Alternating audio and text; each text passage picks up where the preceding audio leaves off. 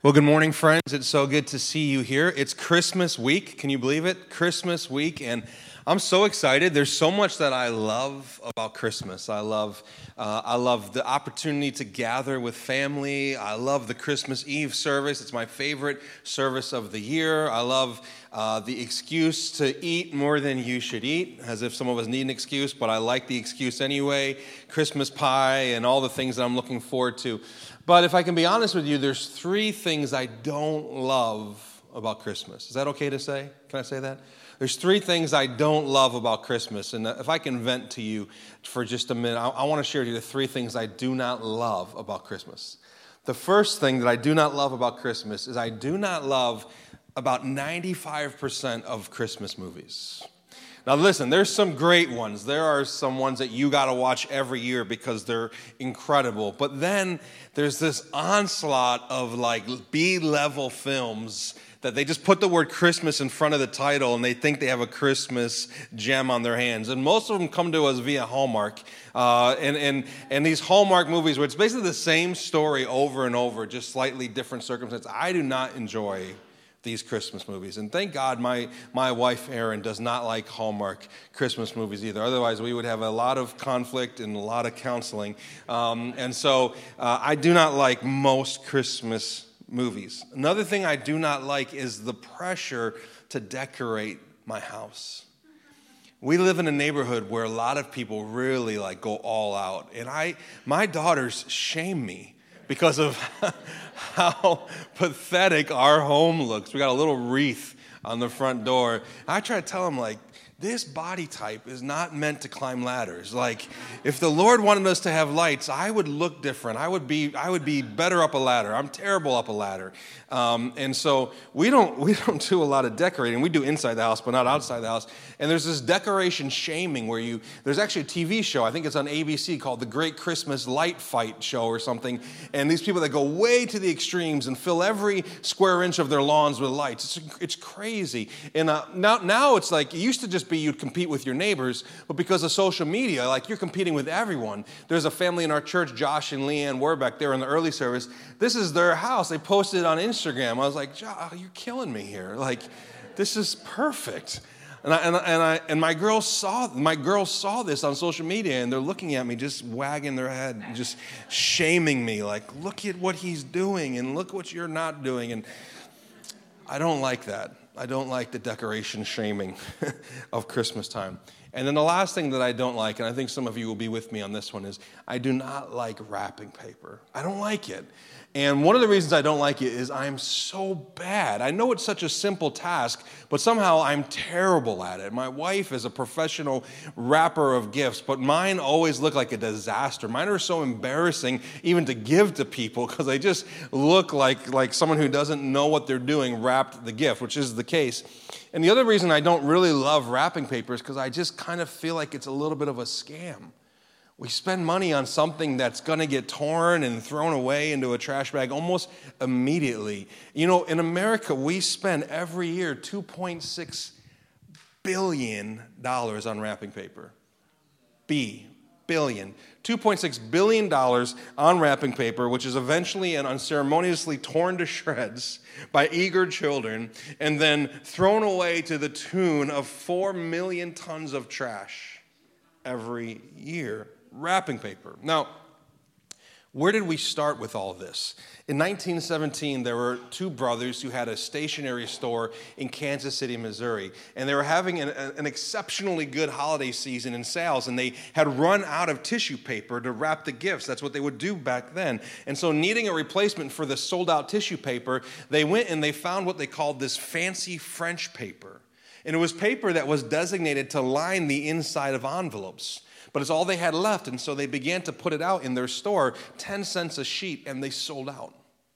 And so the next year they thought, let's try it again. And sure enough, in 1918, they sold out again. So in 1919, this pair of brothers began producing and selling their own printed paper, decorative and designed for this sole purpose of wrapping gifts. And the wrapping paper industry was born. The brothers' names were Joyce and Raleigh Hall, and their store was Hallmark. So Joyce and Raleigh Hall, I have them to thank for two things I do not like about Christmas: Hallmark movies and wrapping paper. Having said that, on Christmas morning or Christmas Eve, because we're one of those families that opens presents on Christmas Eve also, when my family hands me a gift and it's wrapped in wrapping paper, I'm okay with it. And the reason why I'm okay with it is because what's on the other side of the wrapping paper? It's a gift. What's on the other side of it? And isn't it true in life that often the best things in life are on the other side of things that we don't really like? We don't appreciate, we wouldn't choose, we don't value, we don't desire. Let me give you some examples. Health and fitness. It's on the other side of exercise and diet. Degrees and diplomas. They're on the other side of studying and classes and tests and late nights up learning information. New life and the miracle of birth. A little baby is on the other side of morning sickness and weird cravings and the painful labor and delivery process. And this morning's text in Matthew chapter 1 shows us that everything that the Christmas story has to offer us, which is a lot: joy, hope, and peace. Everything that the Christmas story has to offer us is found on the other side of some things that we don't always value and we don't always want. We're going to look at Matthew chapter 1. You can open up in your Bibles or on your phone. There are Bibles in the seats in front of you if you need a Bible this morning. We're in Matthew 1, which is the first book of the New Testament, or if you're using one of our Bibles, page 470. We're going to be in Matthew chapter 1, verse 18, and it says this: "Now the birth of Jesus Christ took place in this way. When his mother Mary had been betrothed to Joseph, before they came together," which means before they had an intimate relationship with one another, "she was found to be with child. She was found to be pregnant with child from the Holy Spirit. And her husband, Joseph, being a just man and unwilling to put her to shame, resolved to divorce her quietly." The first thing that we see in this story that Christmas is on the other side of is interruptions and discomfort. Interruptions and discomfort. Does anyone like being interrupted? Does anyone enjoy their day being does anyone like it when your plans don't go the way that you want them to go? Of course not. And yet in this story, we see Mary and Joseph's lives dramatically and traumatically interrupted. We're going to spend this week celebrating the news that Jesus came to earth as a baby, was born in Bethlehem as our Savior, that He is the hope of the world. We'll sing songs about it. We'll read stories about it. We will gather with loved ones around that blessed event, and we'll give each other gifts to remember and honor the greatest gift that was ever given, the greatest gift of all time. But when this was first announced, that was not the reaction it received. When the news first came to Mary and then came to Joseph, it was felt as an interruption and as a great source of discomfort. See, here's the cold, hard facts. Number one, Mary's pregnant. Number two, Mary is betrothed to Joseph. And number three, Joseph is not the father. This is a problem. Mary is pregnant. Mary is betrothed to Joseph, but Joseph knows. It said that they did not know each other. They were not intimate with each other. Joseph knew he was not the father of the baby. Now, to help us understand the interruption and the discomfort of this text, we have to understand what it meant to be betrothed. It's different than being engaged. In fact, in this time and in this culture, parents would usually arrange the marriage. I'm trying to bring that back, actually. Any parents want to bring that back? Parents arranging marriages. But parents would arrange marriages, and here's how it worked. The fathers of the two families would engage the couple, and often this would happen actually while they were still children. So they were engaged. But later in life, as they grew up, the couple would become betrothed. And betrothal was not the same as engagement, because during the engagement period, you could break it off for unfaithfulness or just for unwillingness. Either way, you could break it off. But once the couple entered into betrothal, which lasted for 1 full year, being betrothed was absolutely legally binding. During that year, although they didn't live together or sleep together, the couple was actually known as husband and wife. The only way a betrothal could be broken was by a legal divorce procedures. And that's why Joseph was wrestling with this idea of divorcing Mary. In fact, I learned this week that if you were betrothed to someone, and let's say two people were betrothed and the husband passed away, during the betrothal time period, it was such a legally binding situation that the lady would now be considered a widow for the rest of her life. Imagine this interruption and this discomfort for Joseph. And we know now, thousands of years later, we know the whole story. We know how this is going to play out. We're like, don't worry, Joseph, it's going to get better. It's all good. But he didn't know. When Mary came and said, I'm with child, and he knew he hadn't been with her, what was the only conclusion that he could have naturally come to? She was unfaithful to him, right? That's what he had to think. And now he's left with this unthinkable choice because sexual unfaithfulness during betrothal, during this time in history, and in this culture was considered adultery. And under the Mosaic law, it carried the death penalty by stoning. Now, I will say this. At this point in history, the Jewish people were not practicing that law anymore. But at the very least, there would have been an ugly public court process which would have shamed Mary and ruined her for the rest of her life. But Joseph, being a just man, as the scripture says, he didn't want this for her, even in his pain and confusion. And I know that Matthew focuses on Joseph, and so we're talking about Joseph this morning. But if you read Luke's account, it focuses more on Mary. And of course, the interruption and the discomfort that Joseph felt, Mary felt it first. In some ways, she probably felt it much more than Joseph felt it. And here we have Jesus, the light in the darkness, the hope of the world, the Savior of all. He's months away from being born. But at this moment, this must have felt not like a welcomed joy, not like a source of hope, not like the path to peace, but it felt like an unwelcomed interruption and a source of great discomfort. Jesus, the Christmas miracle, is found on the other side of interruption and discomfort. And I just want to say that 2,000 years later, this is still true. Jesus is still often found on the other side of interruptions in our lives and discomfort. Jesus himself still interrupts our lives. Has anyone here had their life interrupted by Jesus? Have you following Jesus brought any discomfort into your life? Is there any way in which following Jesus has cost you anything, has inconvenienced you in any way? Following Jesus and experiencing the miracle of a relationship with Jesus requires interruption and discomfort. See, here's what we'd like. Let's be honest. Here's what you and I would like. We would like the blessings of a relationship with Jesus, but not the interruptions and not the discomfort, just the blessings and just the benefits. But don't interrupt my life. Let me live the way I want to live. Don't discomfort me. Don't ask anything of me. That's what we want. But we know in life that's not how relationships work. When you have a child, and you have this beautiful little baby, you have this romanticized idea of what it's going to be like to have this baby in your life.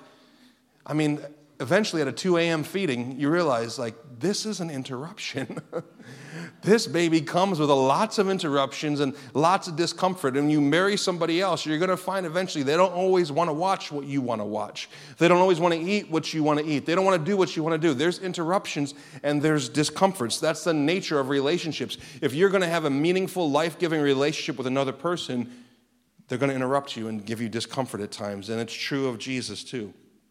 Here's something that we learn about Jesus. Jesus did not come to Mary and Joseph on their timeline. Think about Mary. She's probably a teenage girl. Joseph would have been a little bit older than her. And they have the rest of their lives planned out. I mean, Mary's probably just thinking about this beautiful life with Joseph, this man of honor. He was a carpenter or a stone worker. He did something physical, manual labor with his hands. And she's just envisioning what life is going to be like. And then this angel shows up and says, you're going to have the Son of God. And now Mary's got to go try and convince Joseph of what's happening.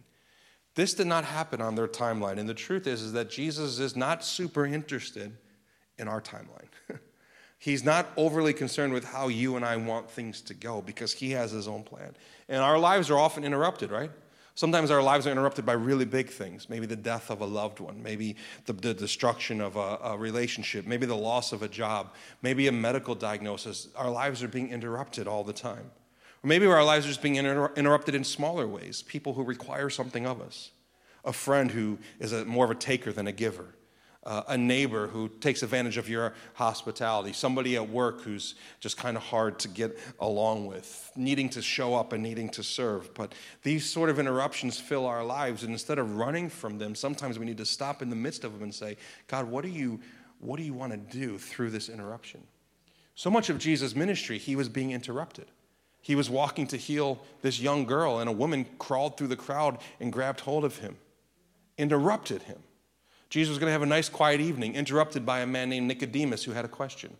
An afternoon to himself, interrupted by a Samaritan woman who needed to know the grace of God and the truth of God. Jesus constantly interrupted by the blind men who cried out on the side of the road, "Son of David, have mercy," or the lepers who came to the edge of the town and yelled out to him. And yet for Jesus, he never saw people as interruptions.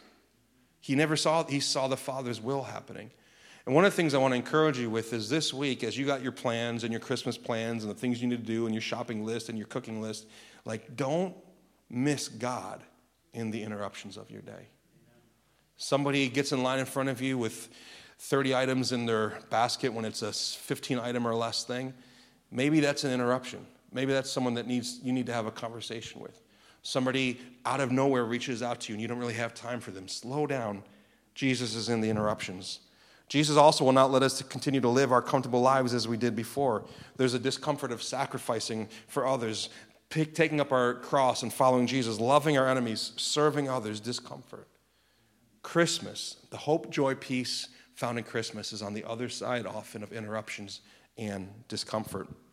There's a story in the Old Testament that's found in Genesis chapter 32. It's about one of the patriarchs, one of the fathers of the Jewish people, Abraham, Isaac, and then this third one, Jacob. And Jacob was a deceiver, and Jacob was kind of a nuanced character who did bad things and good things. And Jacob is having this crisis where he is about to be reunited with his brother, which sounds wonderful, right? Except the last time he saw his brother said, "I'm going to kill you because of what you stole from me."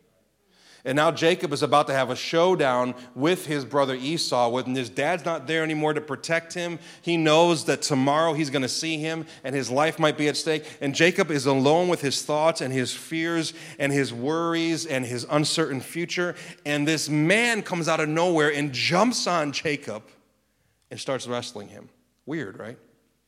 Well, we know from the text that this man is no man at all, actually. It's the angel of the Lord. And whenever you see the phrase, the angel, not an angel, but the angel of the Lord in the Old Testament, that is what we call a theophany, which simply means this. It is the second person of the Godhead showing up before the incarnation. It's Jesus before the manger. So Jesus shows up, knocks Jacob over and begins to wrestle with him, which is just, it's really a microcosm of Jacob's entire life, because Jacob has wrestled with God and man his entire life to get his way. And now he's wrestling with someone new. He's wrestling with God himself. And as Jesus is wrestling with Jacob, Jesus says, "Jacob, let me go, because the day is coming." Jesus knew, if you see my face, Jacob, it's done for you. So let me go before the sun rises. And Jacob says, "I will not let you go unless you bless me." He's holding on with everything so he can get the blessing of God. And it says that Jesus, this angel of the Lord, this man, touched Jacob's hip and wrenched it out of socket. And that Hebrew word touch is literally, it's just touch. It's not force. It's not strength. It's not judo. It's not some crazy move.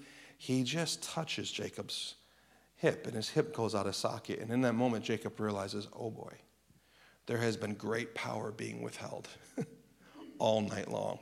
This is not a fair fight. And yet, Jesus made himself available to Jacob to wrestle with by withholding his power. It's a beautiful foreshadowing of what Jesus did when he came to earth for us. But here's what I want us to notice about this story. For the rest of Jacob's life, he walks with a limp. He's never healed of that. And one of the commentators says that if you've really encountered Jesus, if you've wrestled with him, if you've met with him, if he's interrupted your life, if he's intruded on your night, if he's brought discomfort to you, then one of the surest signs that you've really encountered Jesus is that you will go through life with what this commentator calls a joyful limp. A joyful limp. The joy coming from knowing that you have the blessing of the Father, the blessing of Jesus, but the limp being, I'm changed forever by my encounter, and I'll never walk the same, even if it means there's a brokenness about me that I would not have chosen for myself. The joyful limp. The interruptions and the discomfort leave us with a joyful limp, but on the other side of all of that is the miracle of Christmas. The second thing that we see that stands between us and everything that Christmas has to offer often is listening and obedience. Let's look at this. Go back to the story, verse 20. It says, but as Joseph considered these things, behold, an angel of the Lord appeared to him in a dream. Now, this is an angel of the Lord, not the angel of the Lord. So this is an angel, appears to him in a dream, saying, Joseph, son of David, do not fear to take Mary as your wife, for that which is conceived in her is from the Holy Spirit. He's saying it's a miraculous conception. This is, as we call it, the virgin birth. Verse 21, she will bear a son, and you shall call his name Jesus, for he will save his people from their sins. All of this took place to fulfill what the Lord had spoken by the prophet. Behold, the virgin shall conceive and bear a son, and they shall call his name Emmanuel, which means God with us.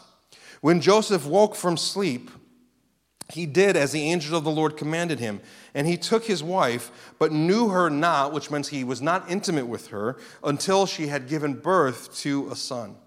And he called his name Jesus.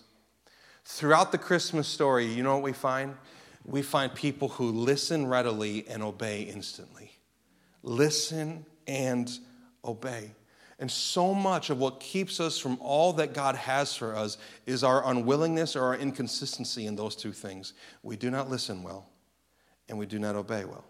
And yet here Joseph hears. Now, Joseph, he heard the angel in a dream, a pretty supernatural way. And we believe that God can do that.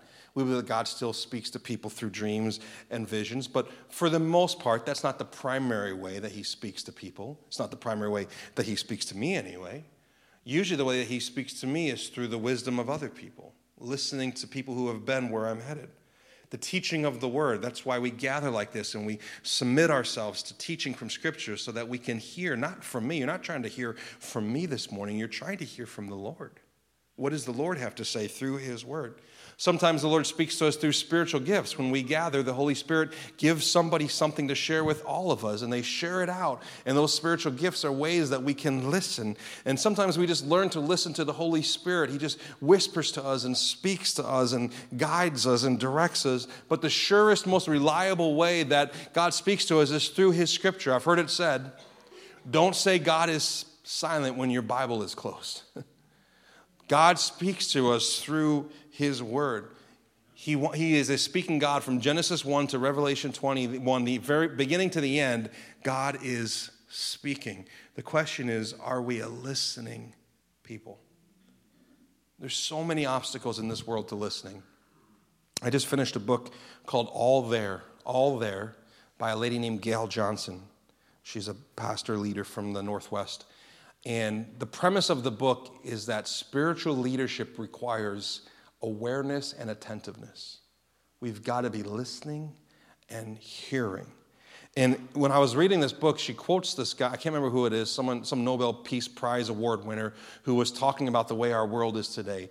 And he used this phrase. He said, we live in the age of continuous partial attention.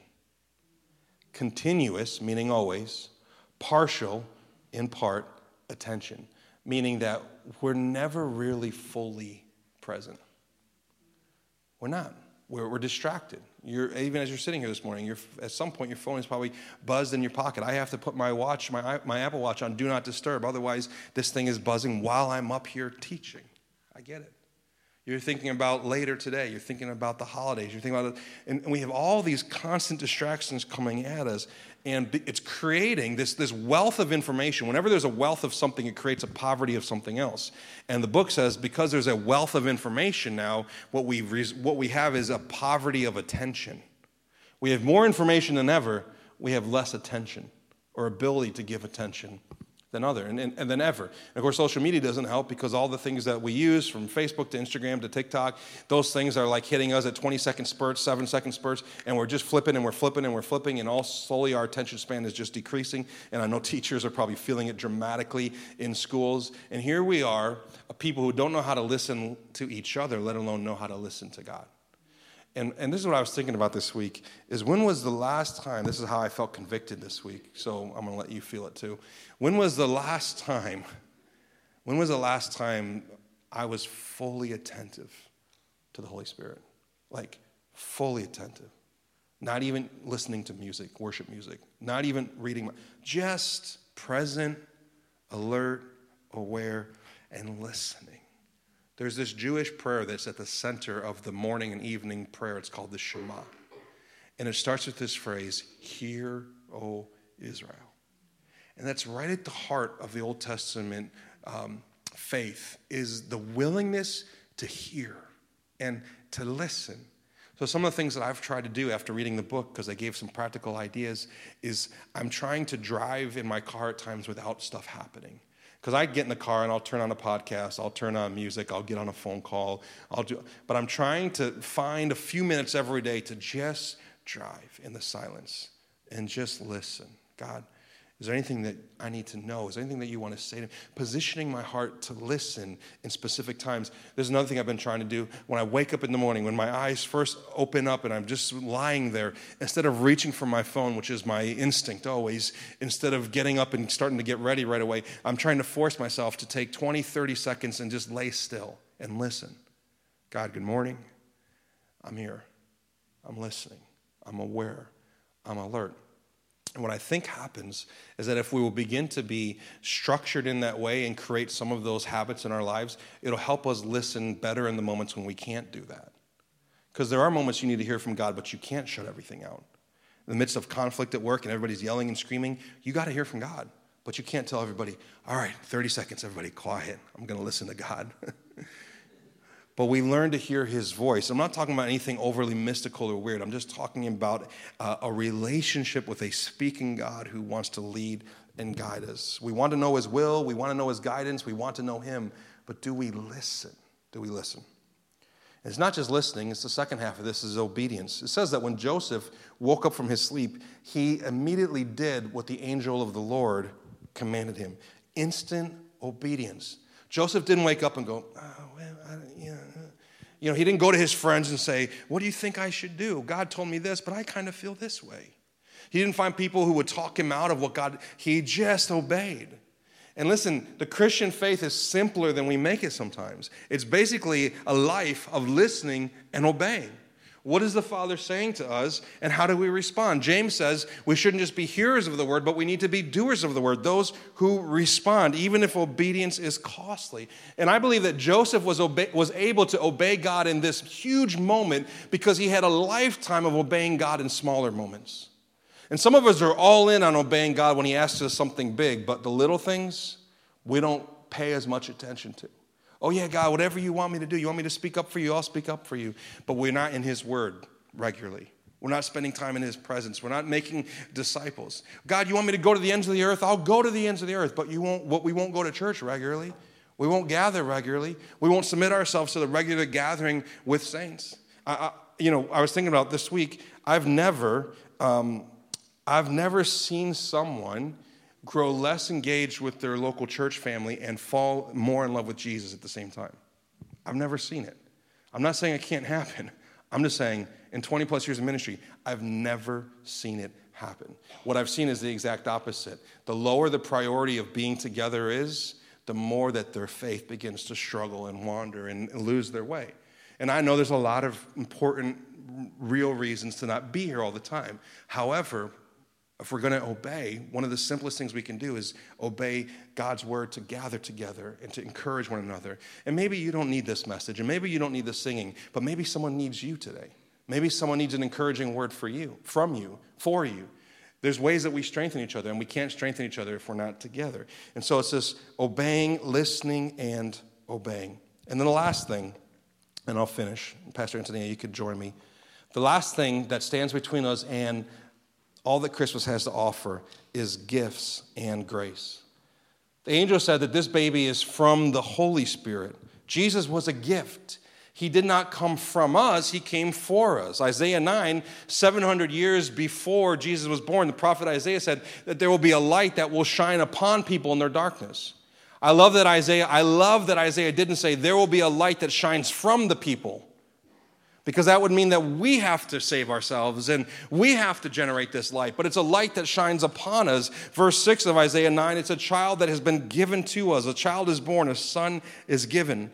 The hope and peace of Christmas, like Jesus, are gifts to be received. And we cannot give this gift to ourselves. We must humble ourselves and receive the gift of Jesus.